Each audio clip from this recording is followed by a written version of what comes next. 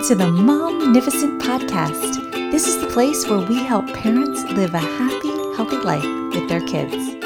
We're going to show you how to connect with your child and help them even in their most difficult moments as we hear from experts in the field.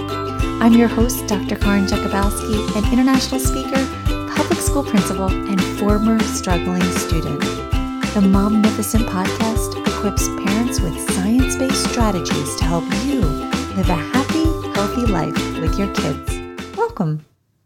Gina Wilson is a holistic executive coach, author, and coach to adults, college students, and families with ADD. I am so excited to have her back on our podcast because she conducts also ADD education and advocacy programs at colleges and universities, high schools, and in the community, and has trained educators and youth program administrators on supporting children with ADHD.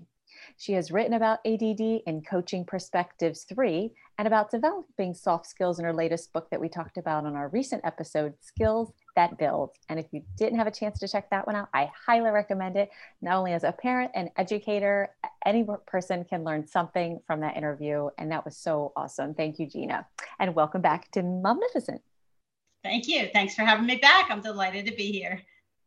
So Gina, didn't you say one of your kids struggled with ADD, and how did you know they had ADD, or what age were they? And can you tell us a little bit about that story? Yes, I had two children with ADD. They're grown adults now.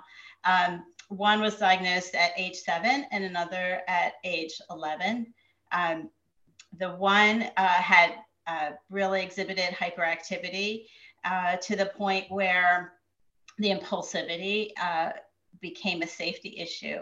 He was becoming accident prone, having a lot of things like falling off his bike, impulsive speed, with the bike, and just, normal rough and tumble play that, became an issue. I remember spending like 4 Aprils in the emergency room, with stitches here and a cut here and a puncture wound. He stepped on something. I mean, the things like that just kept getting more and more difficult to manage. And I was concerned for his safety. So for that child, the hyperactivity component was a red flag for me. The impulsivity, did not really see other issues at school or socially, but that was definitely a safety concern for me to start asking questions. With the other child, there was no real exhibited hyperactivity. There was not even any noticeable inattentiveness. But with her, it was more, she would articulate as she got older, and she was the one who diagnosed at 11. She was able to articulate to me that there was a lot of thoughts going on in her head at the same time, and almost to the point of being overwhelmed by, all of this content going through her head. And there was also some physical signs of stress, stomach aches and things like that. So started asking questions, related to those, and got a full medical evaluation and so forth. And so for both children, we brought them to a pediatrician, started there, and brought in specialists as we needed to. And ultimately, they were both diagnosed, and one with ADHD, one with ADD at the time. My children are older now, so it was before some of the terminology had changed. But that's how it was for us. So did you notice it, or did the teachers notice it and share it with you, or was it different for each child? It was definitely something I noticed, and from an early age, honestly, for the younger one, it was really evident that he had hyperactivity. However, it wasn't interfering. And of course, as we'll probably talk about later in the podcast, if it's starting to interfere with, a function in their lives, then of course that becomes problematic. So I didn't notice any interfering. So I thought, well, this is something we can work with, and we can get through this through, behavioral methods, and just educating ourselves and our child really about what was going on. But when the safety issue became a regular occurrence, then we felt that, we needed to do something. And also, for the other child, she was exhibiting stress symptoms, and I think from trying to manage the ADD internally. So I didn't want her to have to experience that if there was something we could do to support her. Mm. And so you also help coach kids or maybe adults who have ADD, but did you have someone like that for your kids? Is that how you got into that? Or how did you see this need for coaching kids or kids? I didn't have a coach, and I would have liked to have had a coach at the time. I did educate myself, and, I taught psychology, I studied experimental cognitive psychology. So I know a little bit about how the brain works and how learning occurs and child development to a degree. So I knew to ask the questions. But when I started coaching, and this was about 9 years ago, I felt that I was seeing in some of my adult clients in the workplace symptoms of ADHD, and they were coming to me with some of the same sort of executive function challenges, organizational skills, planning, time management, things like that, that are common challenges for those with ADHD. So I felt, this is something I can bring into my coaching practice. So I started working with my adult clients on ADHD. Many of them actually came to me and said, can you work with my college age children who are having some of these same issues? So I started coaching college students. And then I decided to develop a program around that for college students, for ADHD in the workplace, and also for educators and people who work with children who needed a better understanding of ADHD. Well, I am so excited, actually, personally, that you're sharing this, because I'm not kidding you. Just this last week, I was talking to someone that I met, and their child struggled with ADHD all growing up, and they read every book there was out there, and they really struggled in school. Like, were misunderstood, and then, looked like they were the bad kid and got in trouble. And she got calls from school like so many times. And now he's an adult, he's in his early 20s. And she literally was, you're not going to believe I'm saying this. She literally was like, they should have coaches for adults like they do for what you do when you have the kids having the issues. Absolutely. Okay. So and it's funny because I just got her hooked on listening to my podcast. And I can't wait. I'm going to text her after this call and be like, oh my gosh, I found someone for your son. I mean, it's probably a whole other hurdle to get the son to actually like want it, right? Because it's one thing that I want this for my 20-some-year-old, but how do I make it appealing? You'd be surprised. A lot of people recognize it, say, I could really use this kind of support. This is so exciting. I'm so excited we're on this call together. Okay, so back to one of my other questions. What's a common indicator or a look for when it comes to a kid struggling with ADD? Because I feel like that's the one that's kind of missed more often, right? Or help us with that.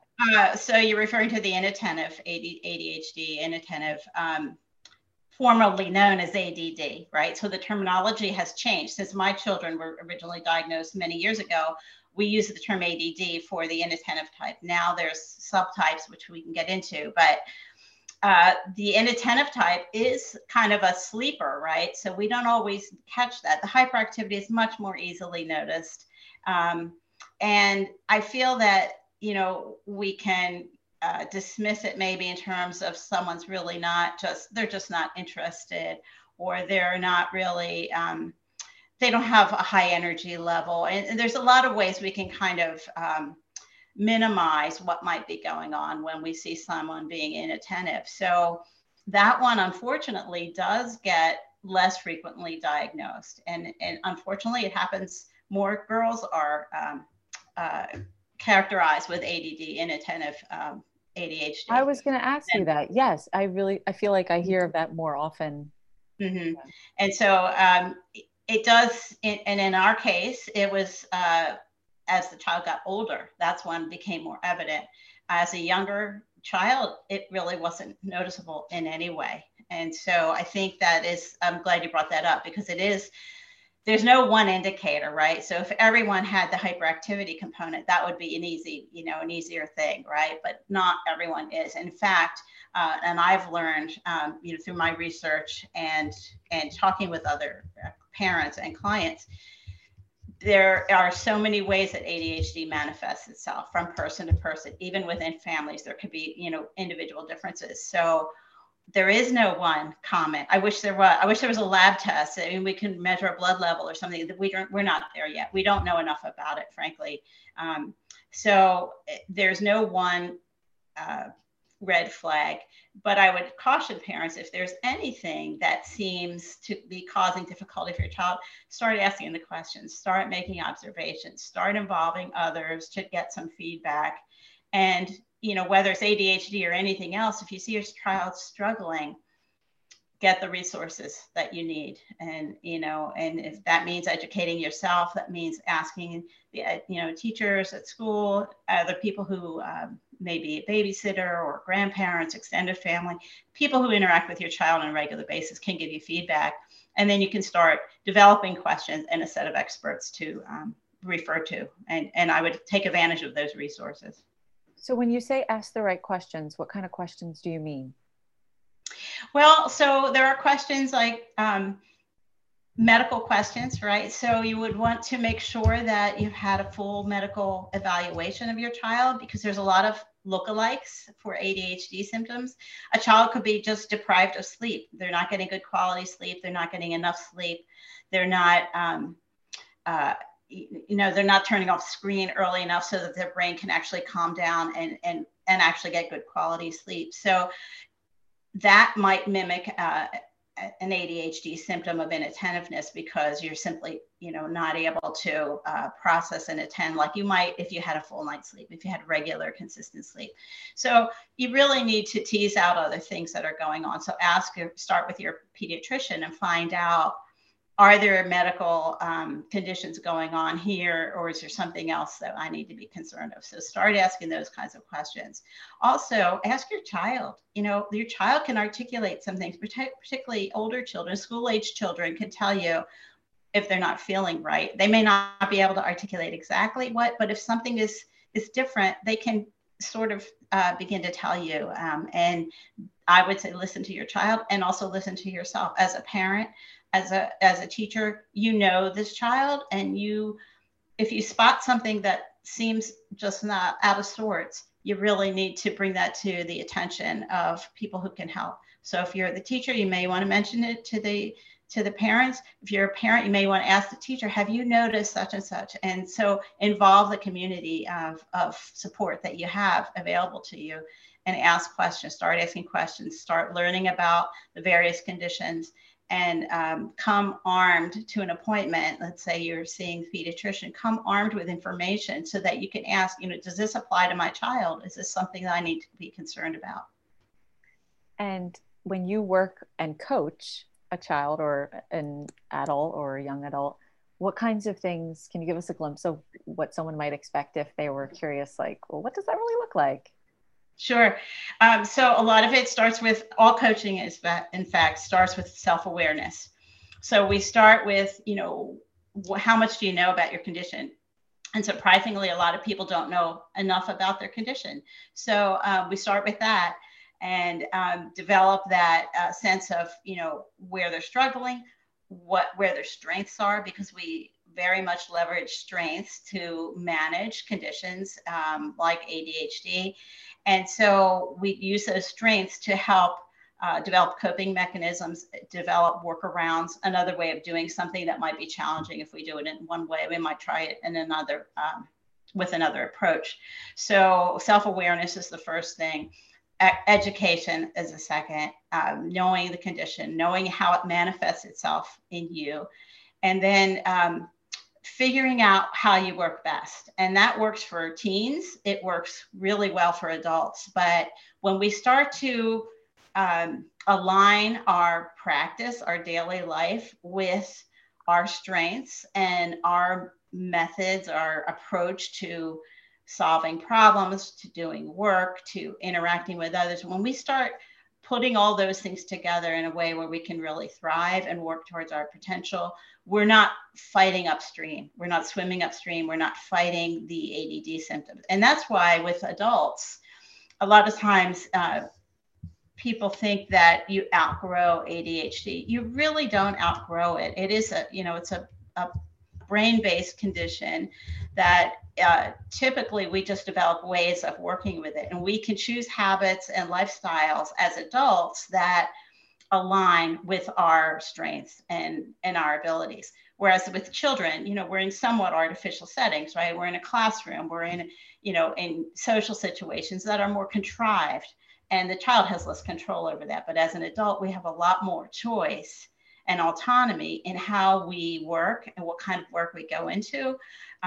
There's certain fields that lend themselves. There's a lot of great entrepreneurs who have ADHD. Why? Because they're able to focus on what they really like to do, and they're able to bring that energy to a line of work, right? So unfortunately with children, they don't yet have that autonomy, so they can't necessarily exercise some of those same approaches, but that's what we look for in coaching. So we look at the whole person, we look at the work, we look at the family, we look at social relationships, we look at everything that gives us a full holistic view of that individual, whether it's an adult or a teenager. We start working through, how can you leverage your strengths? What kind of situation works best for you? How do you learn best? Are you a person who hears, you like books on tape and that kind of thing, or you like to read? Are you a person who's very visual? Are you a person who, maybe you can take notes in meetings? I have this a lot of times with my adult clients who are typically hyperactive, and they complain they can't sit through an all-day meeting and at work. Well, how about you take notes? And that works two ways. First of all, you're retaining the information more because you're physically writing it down or you're typing it in a computer. But also, it brings an interest. So the speaker, let's say, feels that, oh, this person's really attending to what I'm saying. So, it works two ways. It's good for you. It's good for the other people in the meeting. And it is a way for you to manifest the ADHD in a very positive, constructive way. So you're not drumming your hands on the table. You're not shaking your leg. You're not getting up and down from your chair. But so these are accommodations that we make for ourselves as adults. We can make some of these choices. For children, they may have a little less flexibility in the classroom setting, but as adults, we learn, what works, what doesn't work. Pretty sure I have ADD and never was diagnosed. Of course, as adults, we were too young before a lot of the research was done. And unfortunately, I think some behaviors are written off as, just a behavioral issue and not really realizing it's a brain-based condition. I feel that, the advances in technology and the research have really helped people become much more aware of ADHD as a condition. But, having two children with ADHD, pretty good chance that me and probably my husband as well are ADHD people. But for me, I have my own business. I have my own practice. I'm a pretty high energy person. I read a book. Yeah. I channel my energy in ways, that in things that I'm interested in. So it's worked out for me. It's worked out for my family. And I like to leave that thought with my clients is that once you align with your strengths and what you're capable of doing, and you can focus that energy that way, your ADHD will really work for you, and it'll be a blessing. It'll be a benefit.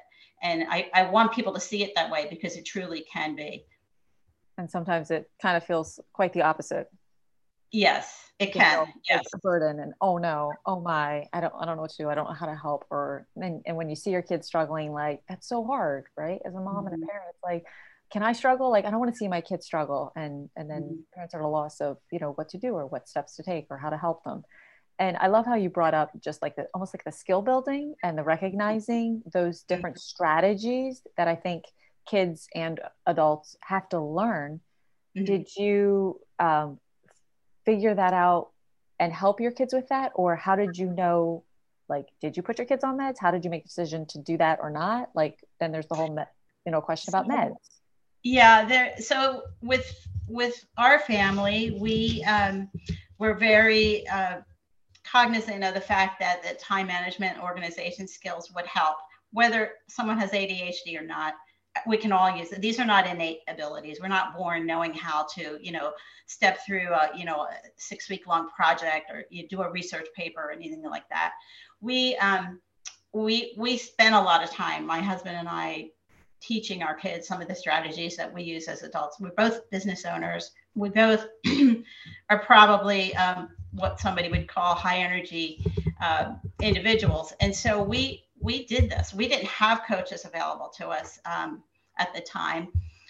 So we taught them what we knew, what worked for us, what didn't work for us. We also took advantage at school. There was a lot of support at school. The counselors at school were very helpful. So we, relied on their expertise, and they helped guide our children as well. We had some fantastic educators along the way who I would really be remiss if I didn't recognize their contribution to helping our kids. Some of them really embraced our children and enabled them to really thrive in their academic career. But we've tried medication. For the younger one, who was diagnosed at an early age, we went through the medication regimen. The older one was on a different set of meds. We tried those. There were times when we changed the medication. There were times when we went off the medication. As the kids got older, a lot of changes had to be made. And they elected to make some of the changes for themselves. As they became teenagers, they became much more self-aware. And, so we worked through that. And I have clients who don't take medication, who are against medication, or who, for whatever reason, their child can't take medication. That's fine. But I would caution, even if you are taking medication, you still need to address some of those behavioral components, right? So learning these techniques for self-awareness, the techniques for time management, the techniques for breaking down a huge project into smaller bits, all of that can be taught and learned and actually work together for a multifaceted approach. And I believe that works best. There's those who, for whatever reason, can't take medications. There's side effects. You have to work through all of that. The regimen of a medication for these meds is particularly complex. In other words, we have neurotransmitters that are affected by the types of medication that are given for ADHD. If we are messing with our schedule, we mess with what's going on in those the neurotransmitters in our brain. So we're not only affecting ADHD behavior, but we're also affecting other brain functions. So it's really important to stick to the regimen, administer the medications on a regular basis at the same times, as directed by your physician. It's really important. And if you need to make a change, work with that physician to make those adjustments. It might be the time of day that you're taking it. If you take it too late in the day, it may keep the child up at night. We work through a lot of those challenges, but ultimately you find what works best for you. And we found that the multifaceted approach worked really well. A lot of my clients, adult clients, they don't take the medications, but they have learned some of these skills, where they're developing some of these skills to help them with the executive functions. So I think, it's not a one size fits all solution. And so when we recognize the individual, then we work for, the best approach that works for them. And I just want to back up for just a second to one of the other questions we were talking about. Even though there's a variety of examples of what ADD could look like for a person or what they exemplify, what are the ones that you've seen? Maybe someone's listening and they aren't familiar with any signs of ADD. What are just a few that you have seen, even though we know everyone's going to be kind of individual? Sure. So a lot of times, let's take the hyperactivity component. Obviously, that could be a very physical thing, right? Where a person is kind of just really expending energy, like as if they're driven by a motor. We see this with young children a lot, that they simply can't sit still. They fall off the chair at dinner time. They just are fidgeting all the time. They simply just seem to have a lot of energy to expel. That's pretty visible, right? That we can see, and sometimes it's truly differentiating one child from another in terms of the level and the intensity of the activity. But it could also be someone who's very, very chatty, right? So it may not be physical hyperactivity. It might be someone who just talks incessantly, or who talks so fast you can't even really pick up but every other word. Okay, so this may be another manifestation of hyperactivity. It might be someone whose brain is running through hundreds and hundreds of thoughts. Okay, so it manifests itself differently from individual to individual. We also might see someone who's got challenges with impulse control. So it might be someone interrupting conversations. I see this in adults all the time in meetings. You know, you could be sitting at work and the same individuals are constantly interrupting the speaker or, you know, the team. So, you know, it could be interruption. That is a point of impulsivity, right? So we have to train ourselves to wait until someone's finished speaking. And it's so hard. It is hard. It is hard. I deal with it myself. I'm diagnosed, sitting over here listening. Well, so sorry, but it, you know, general inattentiveness, we might see someone some people may be described as having zoned out, right? Or this person is really chill. Well, it could be that they have the inattentive component of ADHD. So it's interesting to see how it's described and how it changes from children to adults. So, you know, children grow out of that hyperactivity, that physical hyperactivity a lot, but they learn to channel that energy elsewhere. And that becomes more evident as they start to play sports, or they, you know, they take up running, or, you know, they might do something that channels that energy physically in another way, or they're a fitness fanatic. And these can be very adaptive behaviors, right? Another good way to channel this extra energy. But also things that we don't see all the time, or someone who is struggling, particularly in school, they have trouble with getting the right things in the backpack. They might leave books in the locker, or they might leave something on the bus, or they left their violin at home on the day they have band. You know, things like these kinds of, you would almost say, you know, kind of just disorganized behaviors could be a sign of ADHD. So I would look for things like that. And as adults too, you know, we're packing for a trip, we forget the suitcase or something like that. It happens, and it is much more common than you think. In fact, the statistics are showing maybe 25 to 30% of families, if there's one child diagnosed with ADHD, is 25 to 30% chance that someone else in the family is diagnosed as well. Oh, really? So it's a real, you know, it's showing the genetic component. There is some biological basis. It can be absolutely. It can be manifest itself differently among those children or within the family, but chances are there's someone else in the family. And adults, we're seeing, you know, 3-4% of adults now being diagnosed with ADHD, much less so than children, partially because they've already developed mechanisms and coping strategies that they can manage the ADD, and it's not interfering. So that's when we really need to start paying attention. When we see something interfering with our child's ability to realize their full potential, or if it's interfering with their social relationships, if it's interfering with their academics, you know, that's when we really start to question. But maybe as adults, they've already adapted, so they're less likely to go and be diagnosed. But some adults, I've had some clients who, you know, later in life decide that something is going on, and they decide to get tested, and they discover for themselves, maybe they are diagnosed at that point with ADHD. So if a sibling has it, you could kind of be aware that it might show up in another of your children, or if you as the parent or the grandparent had it, it might be something that you might kind of look for, or be on the lookout for in your own children. Yes. Yeah, that was a question that I had for you. And then, so what are some successful strategies? Like maybe a parent has a child with ADHD or ADD, and let's take homework. Like that's a really big struggle at home when they come home. are there any strategies that you can share with us that maybe have helped you that someone listening could implement? Even though I know sometimes when you go to the doctor, they give you all these strategies, but maybe someone listening recognizes these kind of symptoms in their child, and maybe there's some things they could take some steps to help their child with today. Yes, I think one of the often overlooked strategies is a regular schedule.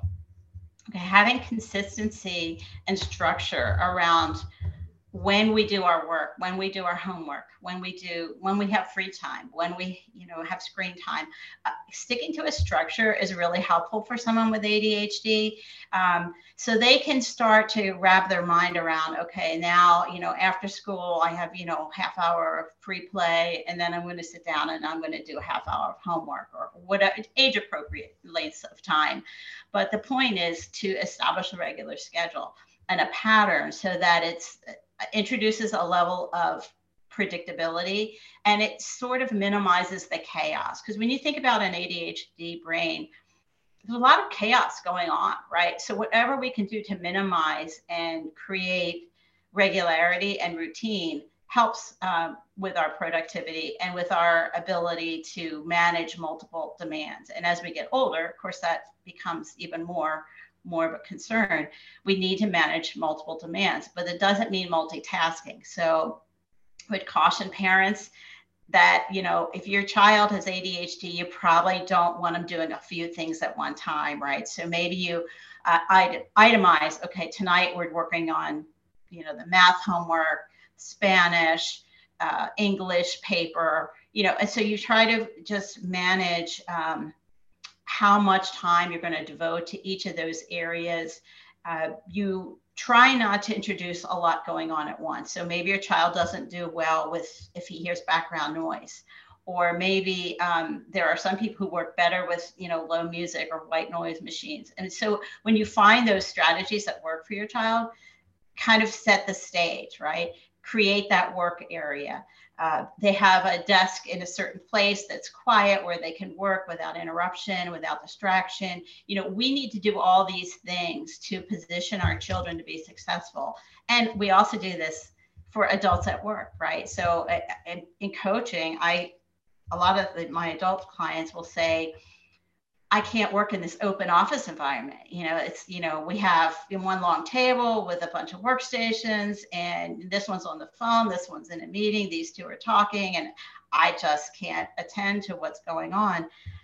It's because they know what works for them, and this is not the type of environment where they work best. So we make accommodations. We ask if the boss can, reallocate them to an office with a closed door or a quiet area of the room, or maybe 2 days a week they work from home. Before the pandemic, we were doing that a lot, like asking for a time to work at home so that dedicated time could be allocated to a project. So similarly with children, we need to use these same sort of structured techniques to have the child in an environment where they can work best. And that means educating other people in the family. You don't just go in and knock on their door, when we have this 20 minutes of math time, so respecting boundaries is really important. So I would say introducing structure, knowing what's best, set up a work environment for homework. When is it going to happen? Where is it going to happen? And get all those positions in place so that you don't have to recreate it each night as the child, is starting to do their homework for the evening. Such valuable tips. Thank you so much for that. So what's one last thing you would like to leave our listeners with in the area of being an advocate for your child with ADHD? What's one of the biggest lessons you learned, or a biggest takeaway that you want to just leave our listeners with today? Well, two things come to mind. One is I feel that ADHD is not something to be terribly concerned about.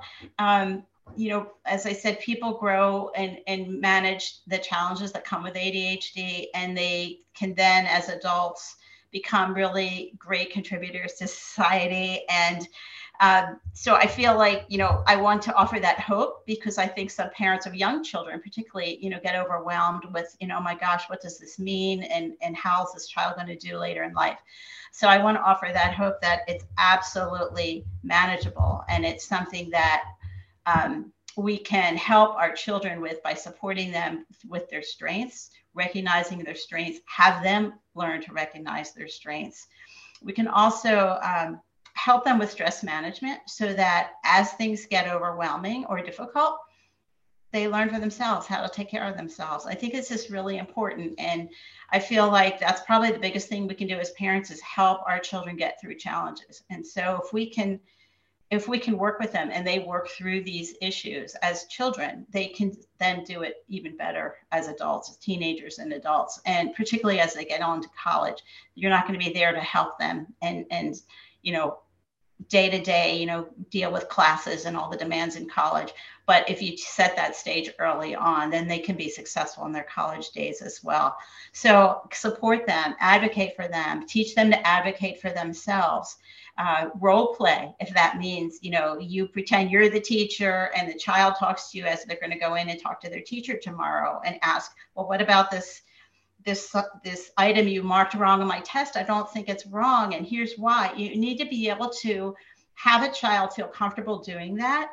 And in order to do so, maybe that means the parent takes on the other role and role plays some of those situations so that the child develops the confidence to speak for themselves, to advocate for themselves, to educate others on how they work best. Because as an educator, you want the child to succeed. In the workplace, employers want employees to succeed. They want them to do well. So everyone will benefit if we know how someone works best. And the accountability has to start with that individual, though, and asking for what they need, because not everyone will know, what an individual needs. So we need to be able to advocate for ourselves and ask and educate others as appropriate. And advocating for yourself is a skill they're going to need for the rest of their life. Absolutely. And if we can practice that with them now, I love that role playing idea. And being in the other person's shoes, like I'll be the teacher, you be the kid. Now let's switch. And sometimes I hear parents saying like, well, my kid is too young that they won't say that to the teacher.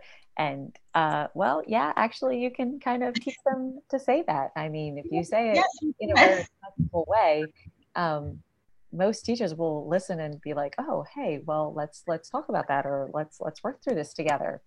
That's a really awesome point that you bring out. So Gina, where can someone go to find and follow you? Well, my website is GinaMWilson.com. You can connect with me there on LinkedIn, on Instagram and Twitter. Please email me. If you have any questions, I'm happy to entertain questions through the website. There's a contact form. But absolutely, take advantage of resources that are out there. If I can be a resource, I'd love to do so. So that would be great. Well, this is awesome. And I know already one person right after this call that I'm going to info with that I just was talking to last week. I love how that happens. Thank you so much again for joining us today. You're welcome. Thank you, Karen. Well, that's all we've got for this episode of the Momnificent podcast. If you enjoyed this episode, I would be honored if you would subscribe and rate if you really liked it. I know wherever you're listening right now, it might not be the best time to leave a comment, but feel free to leave a question, a review, or a comment at any time. And until next time, remember, don't worry, be happy.